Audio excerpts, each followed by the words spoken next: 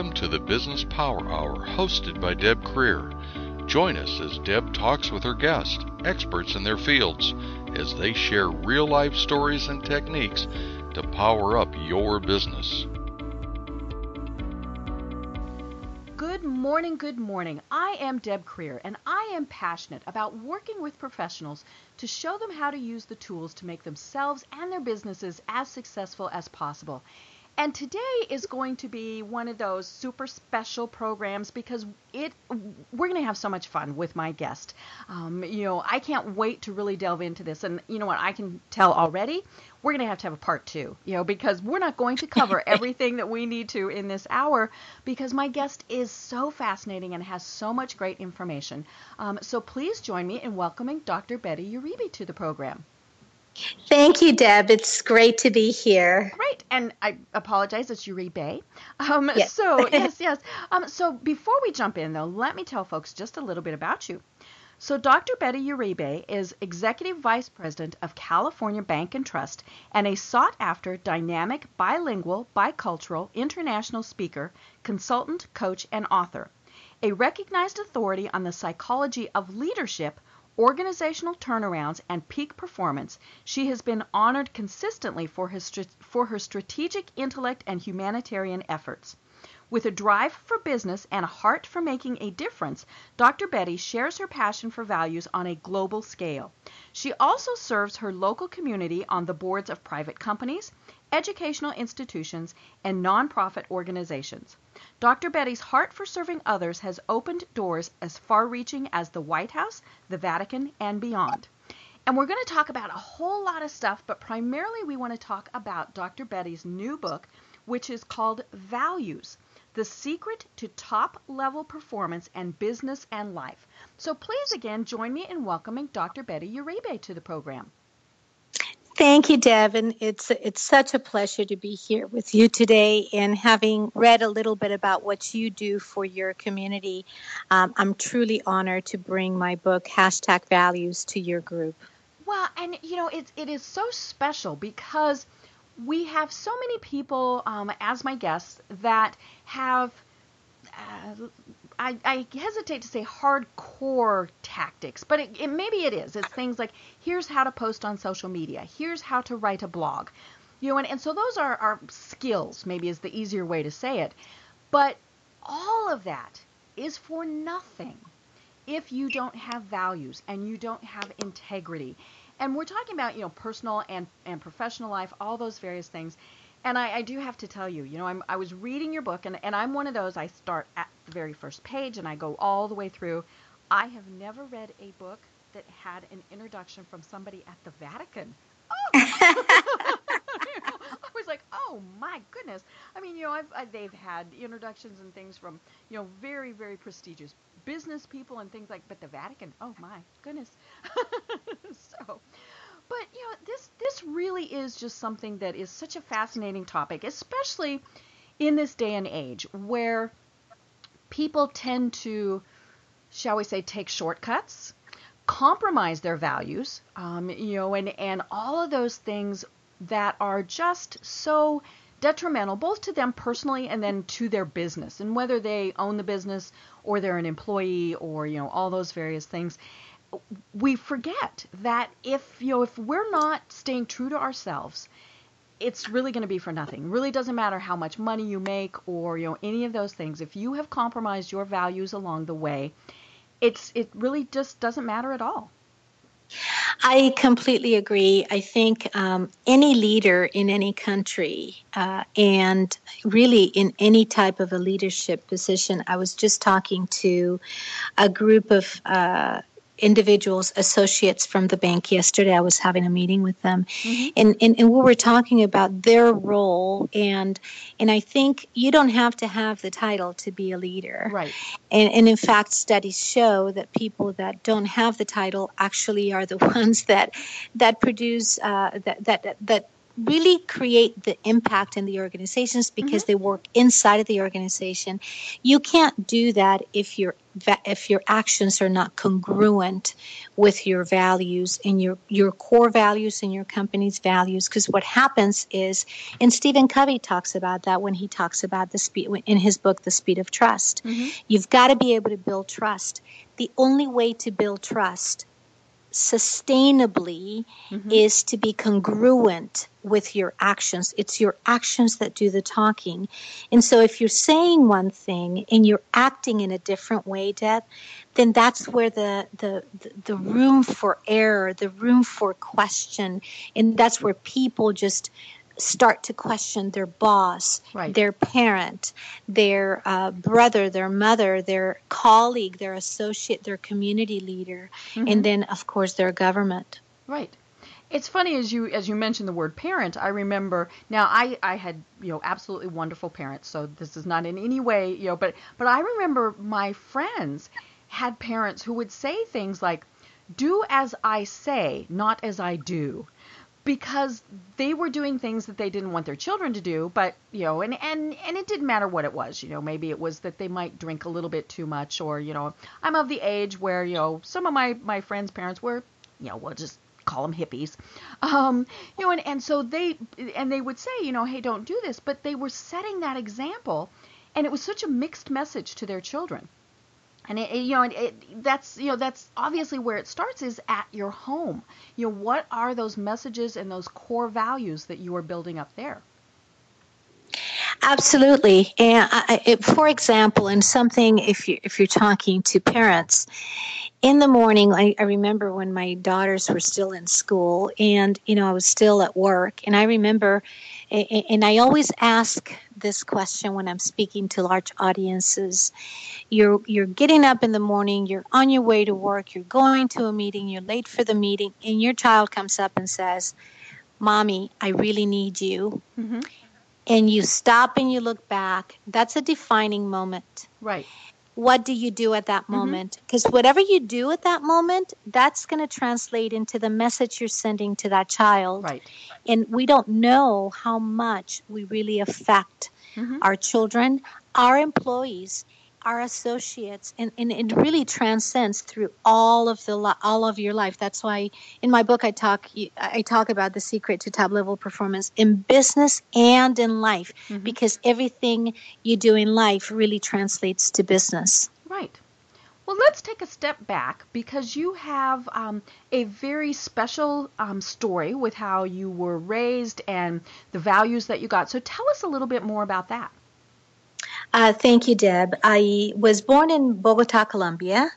My father was an entrepreneur. He had a transportation company. He had built this transportation company from zero. He was the oldest of 12 kids, and he took care of all of the kids when his father passed away. As the money came in, my father started drinking too much, and he didn't treat my mother too well. Even though he was a millionaire, my mother was really well off. There were 4 children. I was 12 years old at the time. And my mother sat us down and said, I can't live like this. I'm moving to the United States.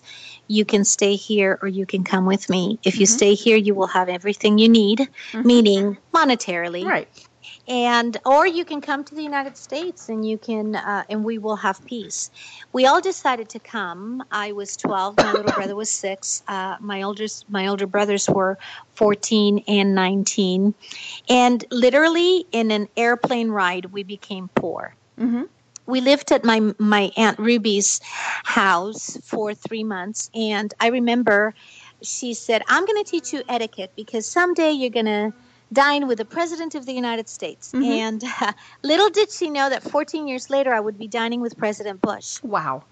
It's an incredible story, but once I had to learn English, and I remember kids being really mean to me and saying, "You're ugly, aren't you?" Well, I didn't know what they were saying. Right. And so I was afraid to miss out, so I would say yes, and then everybody would laugh at me. Right. And what we were just talking about really came to fruition with me. I had this wall that was built up, and that affected a lot of things in my life. Trust became an issue. But long after that, I graduated from college. I got a job as a branch as a banking individual, I became the youngest branch manager. At the time, I was working at Wells Fargo. And I got my bonus, and it was a $10,000 bonus. At that time, I called my mother. She was in a factory. She was working in a factory. She used to get up at 3 a.m. to go work, and she was on a break. And I said, I want you to go to your boss's office and tell them that today is your last day. You're never going to work again in your life. That was the best day of my life. Together with the birth of my children. So I got to retire my mother. I continued in my career in banking. I was with Wells for 19 years and then got taken out with a recruiter who recruited me to do a turnaround. I did a lot of turnarounds inside of the company, and so this one was for the Western market for another bank. Did that turnaround and stayed there for about 3 years. And then I went back to my doctorate. Education was really, really important to me. I've got a couple of masters in a doctorate. And my doctorate in organizational leadership from Pepperdine University, I decided that I really wanted to study something that was going to be adding to the body of knowledge first, and then second, something that would make an impact. And values being so prominent in my life, when my first values-based decision was to leave wealth and to leave comfort and to come and really pursue. My mother was loved to go to church. She had a big faith, not religious, but real spiritual. And she wanted to pursue going to church, and she couldn't.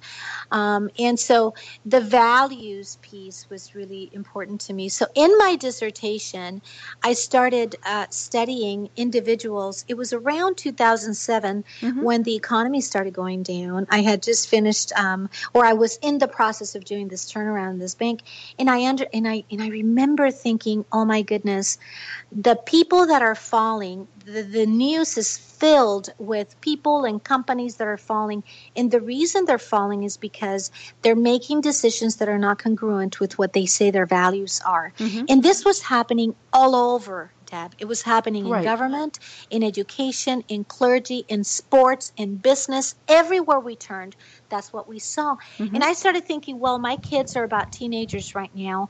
They're going to grow up with no role models. Mother Teresa's gone. Mahatma Gandhi's gone. I mean, all the great role models continued. Either they're gone or they're falling. Right. And I thought there have to be some role models. So I sought out to look for people very high up in different arenas. So I went to generals in the military from the White House and the Pentagon, CEOs of large organizations, and C-level executives from financial services. I chose those 3 pillars because those are the 3 pillars that rebuild countries, that rebuild cities, that are really in charge of the fiber of an economy and building an economy.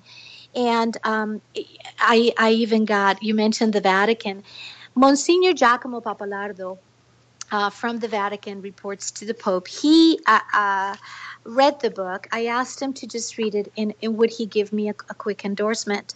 He is in charge of the department in the Vatican that approves sainthood. Like Mother Teresa just became a saint. He had to approve it. And when he read it, he said, I'm going to give you a recommendation. He called it a recommendation. I had to actually get the book, a lot of the book translated to Italian so that he could understand it. But when I got his letter of recommendation, and then when I got the forward from the Pentagon, it was to me, it was surreal, but also it was a confirmation that what I was up to was something big. Well, little did I know, I unveiled the book at one of the inauguration galas. And regardless of your political affiliation, if you think about the magnitude of a little 12-year-old immigrant girl unveiling a book at the inauguration gala of a president of the United States. Wow.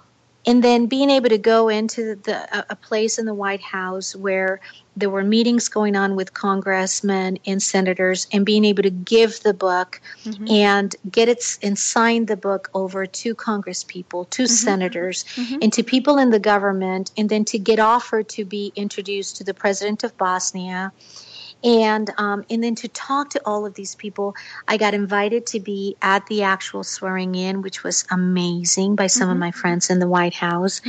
And then I set out to go to the Vatican as a gratitude trip with the Monsignor. And then from there, I went to Luxembourg and spoke to a group of people. 14 countries were represented, and I got invited back. So I'm going back in September to visit with the Grand Duke, the royal family, Prime Minister, and their cabinet. So I'm going to have a meeting with all of them, and then individual meetings with each one of them to talk to the Luxembourgian government about how do you lead with values? How do you permeate values? And these are moral values into their country. Later this year, I'm also going to Kenya to meet with the governor who's going to introduce me to the president of Kenya. And then I'm speaking at the California Women's Conference on May 11th here in Southern California. I'm speaking next week to a youth group. So what I'm finding is this work is bigger than me, much bigger than me, because I do this not to make a living, because what I'm doing is I'm funding through the books, I'm funding scholarships all over the world. My intention is to fund 100 scholarships in each continent by the time I turn 80 years old. Wow. And I'm already done with half the scholarships in Southern California. The very first day when the book came out on January 17th, Bob Carr, who is highlighted in my book, an incredible individual, he donated $1 million to put kids through underserved kids through college, and we're going to send 54 kids through college in Southern California through Chapman University. Wow. The president of Chapman has worked with us, and it's amazing. So things are happening that are much bigger than me. So it's a wonderful way to turn around the social epidemic that we have had around the world with lack of values, and really re-inject values and put values back in the fiber of the culture of really around the globe. So I'm very, very excited and very humbled to be carrying this message. Right. And I love that you have done all of this based on your values and integrity. You mentioned meeting with, all these political figures, and many times people meet with them because they've made financial contributions or, things that, and we're not, not disparaging their character, but they've done it in other ways, and you've done it because of your heart. And, and I think that's something that so many people forget, is that you can do great things, and you've done absolutely fabulous things. For somebody else, their goals might be much more simpler, but still obviously very important to them. But again, it has to be done from your heart. And as you put it, I love your top 10 list. You have to lead with your values. And and I think that's something that, whether you're a high school student, college student, 50-year-old business person, whatever, we've got to get back to that. I'm a big sports fan, in particular college sports, but you talk about how we sometimes idolize people, and we make them into our heroes, whether they want to be or not, and then they come crashing down because they're human. But sometimes we also start valuing people that maybe we shouldn't, and it's funny. I always kind of laugh at the people who think that Kim Kardashian, some people, they're thinking, oh my gosh, isn't that fabulous? And I'm like, no, it's not.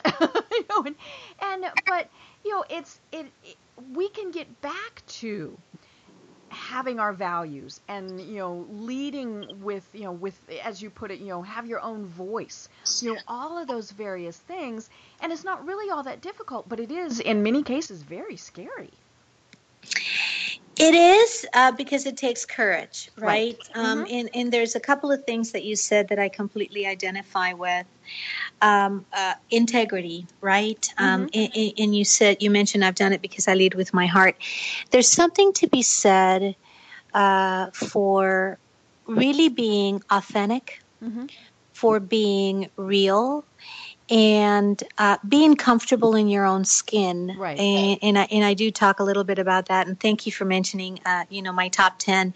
It's chapter 10 in the book. Mm-hmm. And finding your own voice is what I call it, and being comfortable in your own skin. Now, in order for us to do that, we have to be able to work on ourselves because, for example, remember I told you when I was a little girl and came to the U.S., there was this wall that came up, and the wall said, "You can see me, but you can't hurt me." Right. And I remember being the only woman, because I'm in a man's world for the most part. The higher you get, the more. Yes, and especially in the financial world. Yes.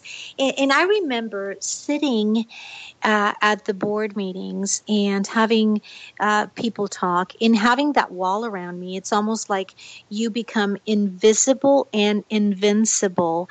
But when that happens, the real you, your heart, can't show so much because you're afraid to be hurt. Right. So you've got to be able to get real with yourself, and you've got to do a lot of work on yourself. So I always talk to men, women, children, and talk about we all have a story and we all have wounds. And it's important that we really get real with ourselves so that we can be real with others. And it takes courage, Deb, to be able to have integrity and to be able to lead with your own core values and take a stand for your own core values. I've terminated individuals that I loved, and we've both cried and we've hugged and we've stayed friends, but they did something wrong, or there was something that was not aligned with the core values or the moral values. And so something like that, you've got to be able to take a stand. If you say you stand for this, but you're going to be giving it up or selling out on yourself, then back to building trust. Right. Then people are not going to trust you. And worst is you're not going to trust yourself. So you see some people that are really solid. And then you watch their actions and you watch what they say, and you notice that time and again, they will always tell you the truth. It doesn't matter what it is. The toughest situation, when it's a really tough situation, take a front row seat. Because you're going to see the true character of the person when they're going through really tough times. Right. How did I behave when I was going through, say, a divorce? How did I behave, or somebody behave, when they were going through an argument with someone or a disagreement? Were they cordial? Were they kind? Even though they didn't agree, were they still kind? Right. And so it takes a lot of courage to be able to stand for what you believe in. And then the other piece that you talked about, Deb, is idealizing people and realizing that, when people are human and we do make the mistakes. And so when we make a mistake or when someone makes a mistake, do we get them completely out of our life, or do we take a look at what was their intention in doing this? Or what was their intention in saying this? I just came back from a 10-day silent meditation workshop where we learned about how do I react to negative and positive stimuli, and how do I focus more on the intention rather than how I felt, because how I felt could have been something to do with my past and my story. So very interesting that we do idealize people, and then when they let us down, when they're no longer in that pedestal, then all of a sudden they're not as good. But really, are they not as good? Well, or is it because they're maybe they made a mistake or something? Right. And we idealize everybody, whether it's, people we work with, our spouse. A lot of times, that is clearly something, or our children, because we want them to be the best, but or perfect. Of course, there's that tricky word there. Yes. And of course, our interpretation is very different from theirs. And I think that's, especially in business, we expect somebody to, we expect the boss to be perfect. And then when he's not, you mentioned it, there's that trust factor, so then, it's interesting as you were saying that. I was thinking about an example, 10, 15 years ago or so, I was in corporate America, and the company I worked for was doing some downsizing and all sorts of things. And our CEO was, and I still to this day think he is a very, very reputable, authentic, person. I mean, I thought the world of him then, and I still do. He was put in a position where sometimes he wasn't given the proper information, and so he would pass things on, and then it would turn out to not be true. Things like, well, that place isn't going to close, and then that site would close, or and all of those things. And I recognized that he wasn't lying. I mean, things were not right, but he was going with the best information he could. And that was so difficult because, it just really hurt him, because he knew that people trusted him. And then the first time something was different from what he said, I mean, it was just a crushing blow to him. And, but when we realized it wasn't him, that made a difference. Now, were there employees that, they were never going to give him another chance? Sure. I mean, that was it was the, fool me once, shame on me, fool me twice, fool me once, shame on you, fool me twice, shame on me. Yes. And, and I think that was it. We were expecting what we thought things should be, and not even really knowing the true situation. That happens all the time, and I'll tell you, Deb, going through, I'm an eternal learner, so you're always going to hear something new that's happening in my life, because I'm always learning, I'm always making myself better for two reasons. I feel like my employees deserve the best, my children deserve the best of me, and my community deserves the best of me, and so I'm always looking for different ways to better myself. And as I was going through this workshop, I guess you would call it a workshop. It was 10 days of silence for someone who talks for a living. Imagine that. And as I'm going through this, I decided, oh my goodness, truth, right? Integrity. And one of the things they said is, at the very beginning, they said, you can't lie, you can't kill anything, and really cleansing your body and cleansing your mind, and being really in integrity with yourself. And then I started thinking, as I was meditating and really thinking about how am I leading my life? And, integrity has been a huge part of my life. And yet and this is not something that I'm proud of, but I will share it because I think it'll help people really take a second look at how they look at their life. Rounding errors, right? You say, well, I've got $10.50. No, I have $11, or I have, or we are doing a loan for $9,800,000, and instead we say, well, $10 million. No, it isn't 10; it's $9,800,000. So little things that we say. Another example is when somebody invites us to go to their home or to a party or to an event. And we know our schedule is busy, but we're so afraid of maybe hurting the person. We say, well, I'll try to make it. Right. And how many times do we say that? When we have to say something tough to someone, and we sugarcoat it because we're afraid, because we really want to be liked. It's more important for us to be liked than to be a real friend and to tell the person the truth. Right. So and they'll understand if you just say, you know what, I'm just overbooked. Check with me next time. Exactly. Yeah. Exactly. So it's those little things that I think all of us, and for me, I was looking at, oh my goodness, how many times have I done this? And then how many times have people done this with me? Now, however we act, and what I have noticed in my life, and people are really astonished at the caliber of people that I surround myself with. However we act, that's the kind of people we're going to attract, right? And not because we say it, but because we are being it. They're two different things, right? Being it is something that I learned in the military when I was doing the research of the military generals in all of the arms of the military, and their core values being the core values of the Army: be, do, know. It begins with be, being. How are you being? And having that and I don't know how you call it.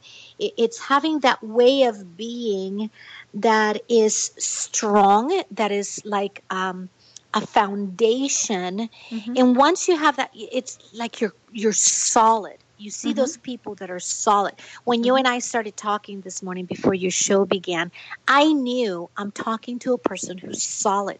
You can hear it in somebody's voice. You can, when I researched, when I looked up everything you stand for, you're solid. You stand for what you do and for what you believe in. And those are the kinds of people that I'm sure you are surrounded with because of who you are being. People say talk is cheap, and it's kind of an easy way to say it, but it's deeper than that. Mm-hmm. Who are you being in such a way that you're attracting the kind of people that you want to be with? Mm-hmm. Well, and first, thank you for those kind words. And it's interesting because I've had a shift in my life. For people who, longtime listeners of the radio program, I've had some health issues. We'll just, it's fairly major, but I'm doing much better now on the upswing, so that's always Congratulations. good. But it did really make me rethink. And part of it was I needed all the positive energy I could get to heal. And some of that was removing negative people from my life. Or, at least putting them in the periphery. They're still there, but I don't get sucked in by their gloom and doom. And it's so like, I really don't, for good or bad, I don't pay a lot of attention to the news. Because the news in so many ways is very negative. So I look for positive stories. And all of those things. But I can't watch the news and hear about this horrible thing and that horrible thing and these horrible people. And because it starts sapping your energy. It does. So I really try and surround myself with that. And then to think those positive thoughts. It's like the give somebody the benefit of the doubt. Does it mean I'm Pollyanna? Well, maybe, and because I'm going to choose to think good first of someone rather than bad. And, does that bite me on occasion? Sure. But you know what? You learn from that. And it's made me change some business relationships, all sorts of things. And, but that can happen to anybody at any time. They can just say, you know what? I want to go down this different path. Things aren't the way I want to be. And whether it's spiritual, religious, just from your heart, all those various things, that. I mean, there's something in you going, and so the danger. Yes. And you know what's funny, Deb, is and if we can stop here for a moment, because you're delving into something that we as human beings, we're running so fast, and those of us who are executives in a company or running a big company or very busy, and women in particular, we're mothers, we're the glue for the family, we're the glue for the business, we're just everywhere. And we don't stop or slow down long enough to listen to that little voice. Right. One of the vows that I did for myself this year, and it was really just a vow, I'm very spiritual, not religious, but very spiritual. And so I just vowed to God. I said, I'm going this year. It's a 2-part vow. I'm going to slow down and listen to your whisper. Mm-hmm. And fulfill your perfect will in my life. That's the first part. The second part is I'm going to take tender, loving care of my body, which is your temple. Mm-hmm. And so for us, and I took a stand and I made it public, because when I came back to the office, I told my senior executives and I told my staff, this is my vow and this is what I'm going to be doing this year. And I hold myself accountable that way. Right. Slowing down and listening to that inner voice. When that inner voice says, I don't know. Malcolm Gladwell talks about that in one of his books. He says, you will be a subject matter expert after you have done a job for 10,000 hours. That's about 5 years. And in his book, Blink, he talks about a blink moment. Mm-hmm. And those of us, for example, we're interviewing someone and there's something perfect about this individual. And I had this situation where I was interviewing someone for a senior level position. Mm-hmm. There was something about this person, but everything was perfect. It was so good. Mm-hmm. I had this person interview with my HR people. I had him interview with my senior managers. I had him interview with different people in the company. Mm-hmm. And they were all excited. Come on, let's make an offer. Let's make an offer. And I thought, there's something about this person. I'm not sure. I started taking references and luckily someone applied for a position that had been that had directly reported to this individual, and it was just in the nick of time. Mm-hmm. And I found out that a lot of the information that was given to me by this individual was false. It was the too good to be true. It was that, yes, when things are too good to be true, be careful. Mm-hmm. And sometimes we just want it so bad that we make it up in our minds that it's perfect. And so slowing down and listening to that inner voice that you were just talking about and paying attention to it, because maybe, just maybe, something's telling you, and it's your own. Maybe you're a subject matter expert. You've been doing that job for 10,000 hours or more, and you're not paying attention to your inner voice because you're running so fast. That's why it's so important to slow down. Right. Well, and I think, you mentioned, taking care of your body, and obviously that's something that I'm really learning. But it is, part of this whole process has been that if I don't take care of myself, then I can't help anybody else. And so if I need to take a nap, I take a nap. If somebody asks me to help them with something, and I'm one of those people that I'm the first person there with my hand up, what can I do to help? All of those things, and then you get stretched too thin. Yes. And so I really stop and process now. Is this really something that I should be doing? And, so that I've been turning people down, which has been surprising to them and surprising to me. But I also, if I'm turning somebody down, I like to have an alternative. So if it's, I can't help you here, but I could help you there, or I can't help you here, but here's someone else who might be able to. Mm-hmm. So, I'm not just turning them down, but it is about really thinking, how can I do this? And I think especially as women, and it's, now we don't have children, but, people who have children and or taking care of their parents, we're kind of in that sandwich generation, trying to be the best business people we can be, the best at that, the best. And we do get ourselves stretched so thin, and then nothing really gets done the way we want it to. And it's perfectly okay to say no. But that's a very hard thing for so many people to do. Absolutely. And especially women, because we have, and whenever I speak to women's groups, I talk about we have the extra gene that we were born in. Mm-hmm. And it's a very special gene, and it's scientifically proven, and it's called the guilt gene. Yes. Mm-hmm. So we feel guilty if we're not helping because we're such mothers. We were built to be helpful. We were built to say yes. We were built to take care of and to nurture and all of that. So when we say no, we feel like, we feel guilty. Mm-hmm. But when we're saying no, we're saying yes to us so that we can build ourselves. Mm-hmm. There's a couple of things that you mentioned that I'd like to touch on because I think these are really critical, and I don't want to go by the wayside. First of all, the health issues and how those made you rethink. Mm-hmm. I often talk about the 2x4s in life. And these are when my brother has a glioblastoma in his brain. He's going to, the doctors say he will pass away from this. And so how he has taken this, since you've read the book, you notice that I dedicated the book to many people, including my brother. He gave me my first scholarship to go to college, and he has a beautiful heart.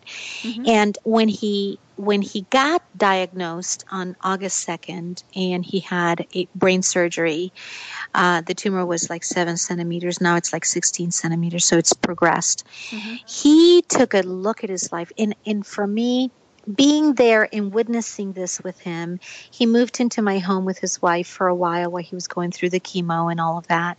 And so I got to see him every morning. He now has a radio show. Mm-hmm. He is now talking about living, which is interesting for someone Mm-hmm. who is facing cancer. Mm-hmm. And he's talking about living, and it was the biggest 2x4 in his life. He Mm-hmm. completely changed the way he was living life. Mm-hmm. He's now savoring life.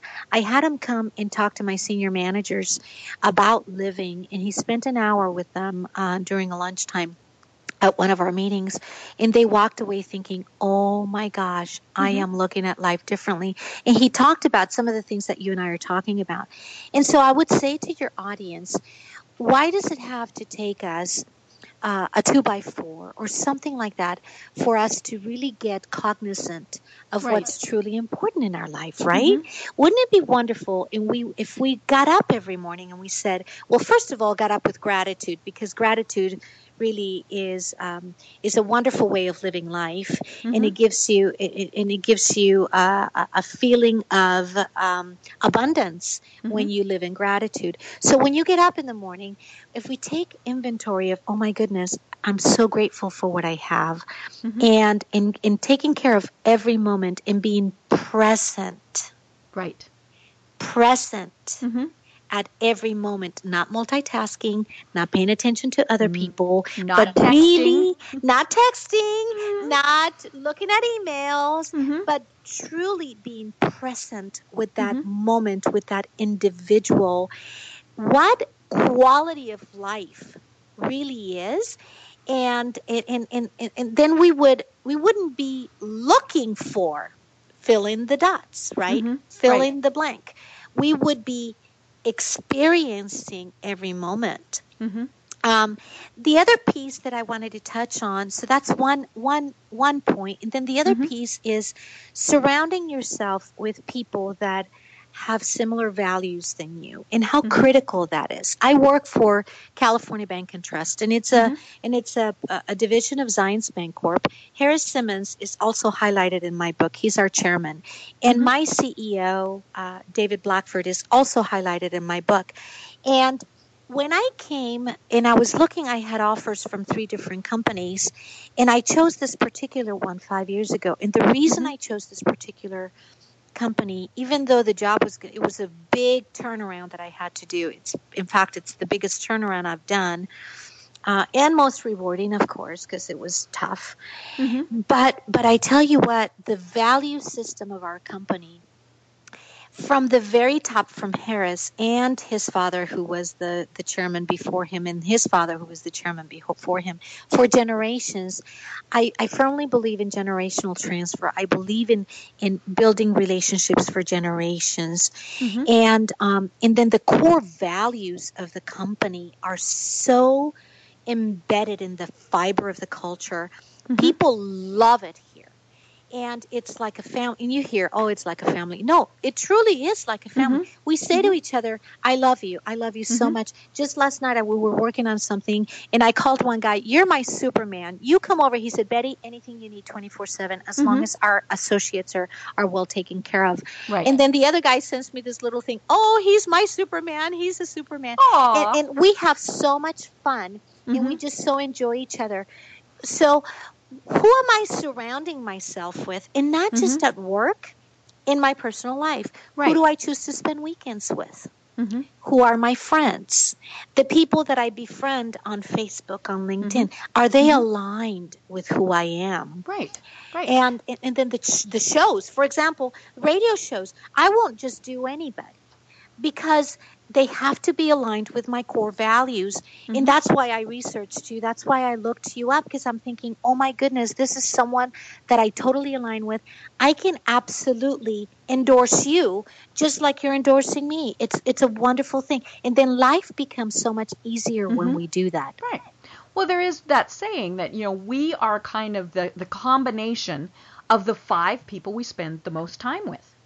And whether it's, Facebook or your family or your friends, your business people, who are those 5 people that you're interacting with the most? And I think that's something that a lot of people really need to rethink. And if they are negative or don't have the same values or, all of those things, as difficult as it might be, And I want to go back to the very start of, saying, it had to be incredibly difficult for your mother to say, we are leaving. And not only are we leaving your father, we're leaving the country. I mean, to take those steps and think it's going to be difficult, it's going to be next to impossible, but we have to do it. And I think that is the hard thing for so many people to do, and especially women, because it's scary, and maybe it is, that you're changing jobs. How many times have we heard people who have said, this company does things I don't like, or, they treat people badly, or all of those things. The second you're thinking that, now, obviously sometimes there are, singular instances of things like that. But if it's a culture of that business, then as hard as it is, get out. Because you'll become that culture too if Yes. you don't escape it. Absolutely. It's interesting the moment you said we're the combination, this is what you said because I wrote it down. We are the combination of the 5 people we spend the most time with.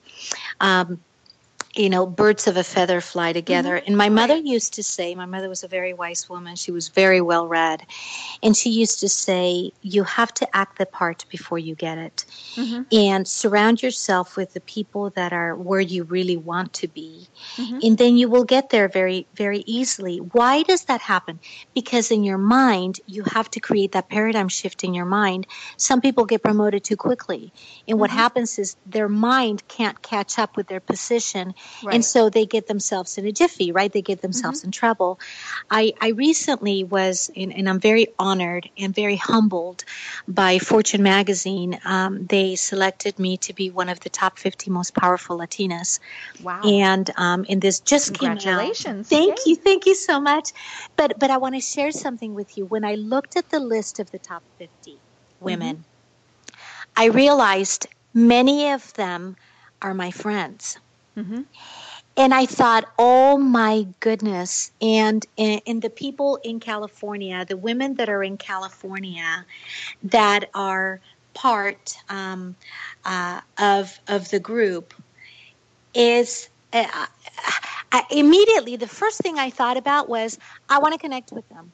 And so I went to the person that did the selection process through Fortune, and I said, would you mind connecting me and making an introduction to the women in California? And we now are scheduled, and this just happened 2 weeks ago, a week and a half ago that this came out, and we're scheduled to have lunch together and to break bread together. And so now what are we going to do? If we are, quote, individually the most powerful women, or whatever that means, if we get together, and I'm thinking, oh my goodness, can you imagine all of us getting together, the ones in California, for a good cause, right? And I have some friends that are from New York and some others in Dallas that I'm also going to be joining. But isn't it wonderful? And this is something that we don't do enough, is share the wealth. Let's get together. Let's collaborate. Let's figure what we're going to do with this. President Bush, Sr., many, many years ago, I was very, very young when I dined with him. And one of the things he said back then, and it could have been any administration, I'm not proposing any administration whatsoever, but just the fact he said, and he was talking about our country, he said, it's not what we have, but what we do with what we have that makes the difference. Right. And so we can't believe the lie. And what I mean by that is the titles, the most powerful or the most influential or the most anything. What we really, I feel like those opportunities are opportunities to make a difference. How can I utilize this to really make an impact in somebody else's life? And I think those things don't happen, unfortunately, until we have a 2x4 in our lives, where we have to slow down and we have to take a hard look at our lives and say, what am I going to do with what I have? Right. Well, this is just absolutely fascinating. And I looked down at my clock and I realized, oh my gosh, we only have 10 minutes left. And we didn't even talk about your book. So I'm going to make a commitment. We're going to have you back on so we can talk about your book, because I want to continue this. And the book does tie in, obviously, with this. But so we'll have you on again, and we'll really talk about your book, #values. But as you were talking, and again, this is one of your top 10s, and I really want to talk about this. And and as I said, we've got about 10 minutes left. One of the most important things to you is to leave a legacy. Yes. And you mentioned at the start of the program the scholarship programs, and and now getting this group of powerful women together, and leaving some type of legacy there. Let's talk more about that. Why is that so important? And whether it's something big or something small, why is it so important that people leave a legacy?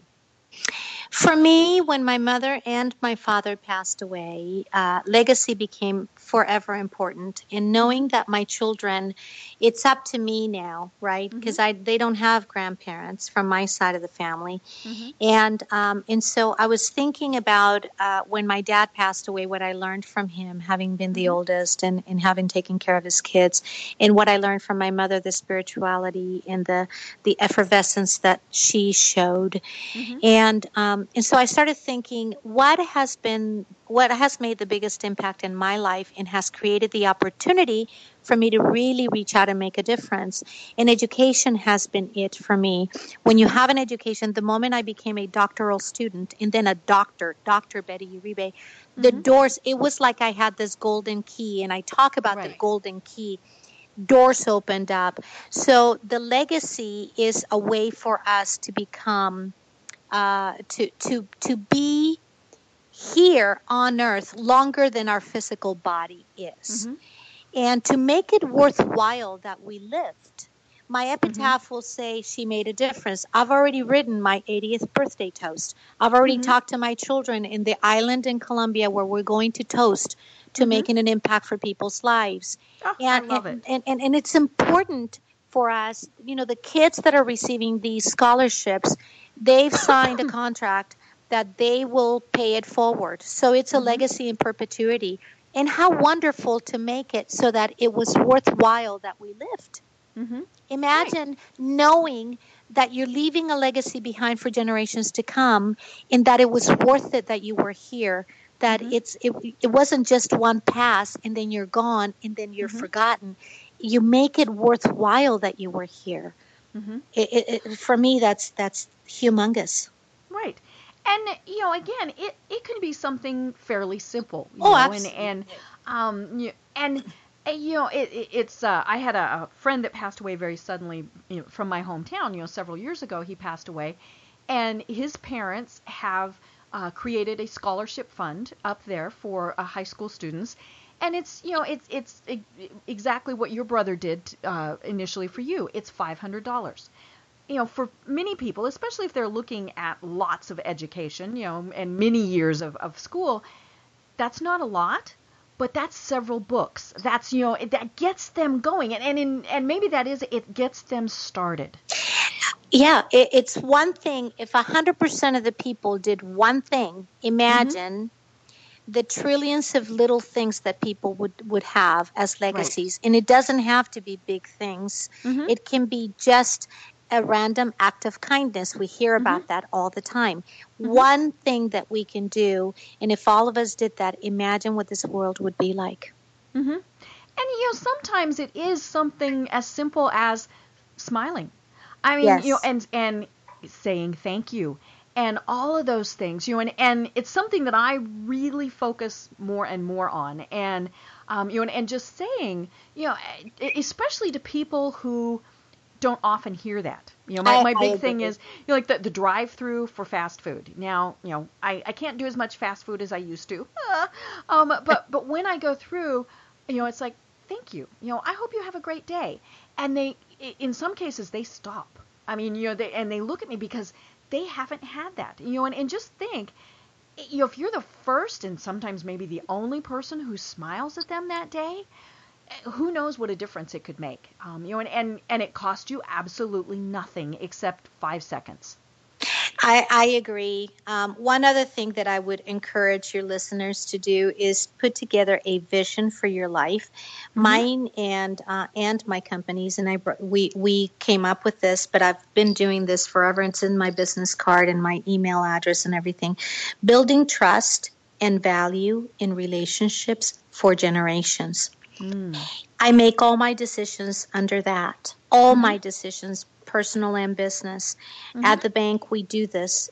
Are we really building trust? Are we really giving Mm-hmm. value? And is it generational, meaning that there's a paradigm shift? So create a vision for what you do and then measure everything you do around that vision. Mm-hmm. And Right. it just totally focuses you. Mm-hmm. And then it creates something that is bigger than you. And then you're able to articulate it a lot better. You get really honed in. And then your life, you can align your life around it.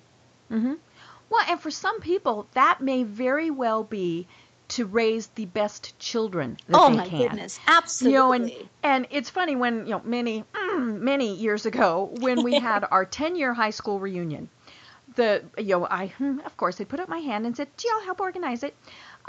But one of the people said that because you always do awards, right, when you get together for these reunions, and she wanted to do, or to, do the most successful.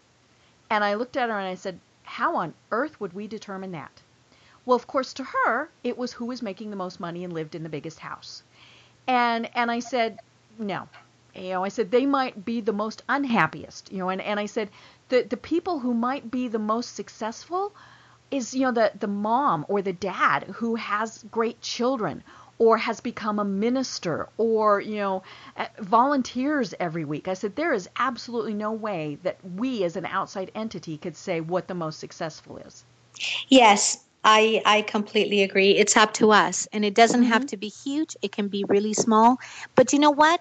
What's really funny is sometimes the smallest things can be the biggest things. Right. Mm-hmm. The ones that create the wave, the ones that create that ripple effect, that create something bigger than life. So never underestimate anything that you do as long as you're doing it with the right purpose and with the right value system. Right. Yeah. And you're right. It is not what you can get out of it. It's not I'm going to be really nice to this person because they might give me something extra. Sure, it's nice if you get that, but that should never, ever be, your inspiration or your reason for doing it. Absolutely. I couldn't agree more. Dr. Betty, we just have 2 minutes left. Can you believe this? And like I said, we didn't even talk about your book, so we'll just have you back on again. But it really does tie together. And so quickly, I want to tell folks it's called #Values, The Secret to Top-Level Performance in Business and Life. And so in this last, minute or two, let's, leave people with, some things that they really need to be thinking about for maybe the week ahead. I would like you to think about your life, everything in your life, and are you really leading with values? What are your core values? What are your moral values that you were raised with, that you always talk about? Are your actions congruent with them? Are you making your decisions based on those values, or are you making decisions based on, I want it now, right, or I just want to get this? And so leading with values, making decisions based on those values, focusing on the good of the whole, not just you, but what is it that you are doing to really create, and is there a ripple effect on someone else? So when you act, are you leading by example? What kind of an example are you giving to others? So focusing on the good of the whole and making a difference in other people. Those 4 things are the core of #values. Those leaders that are leading with values, making decisions based on their values, focusing on the good of the whole, and making a difference in someone else. Those are the individuals that I found to be values-based leaders that lead a wonderful life and that have a really seamless, easy life. Why? Because they're congruent. They don't have to worry about being aside. So if I could leave them with that, and if they need to get a hold of me or anything, my hashtag is always Dr. Betty Uribe on LinkedIn, Facebook, Instagram, and LinkedIn, and in Twitter, and my webpage is www.drbettyuribe.com. If somebody wants to donate to the scholarship funds, there are 2 organizations there. The Unstoppable Foundation, where we're giving scholarships to kids in Kenya, and the Give Back Foundation, where we're giving scholarships to kids here in the United States. I love it. And your last name is spelled Uribe, so it's drbettyuribe.com. Yes, ma'am. Absolutely. Deb, thank you so much for having me. It has been a true pleasure. I can't wait to talk again, and we are really going to have so much fun doing that. Absolutely. Great. Well, I am Deb Creer. I've been having a terrific time talking with Dr. Betty Uribe. And until next time, everyone have a great week.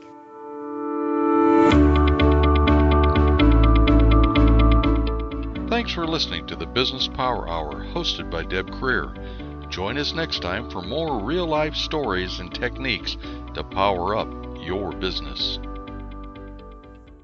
This podcast is a part of the C-Suite Radio Network. For more top business podcasts, visit c-suiteradio.com.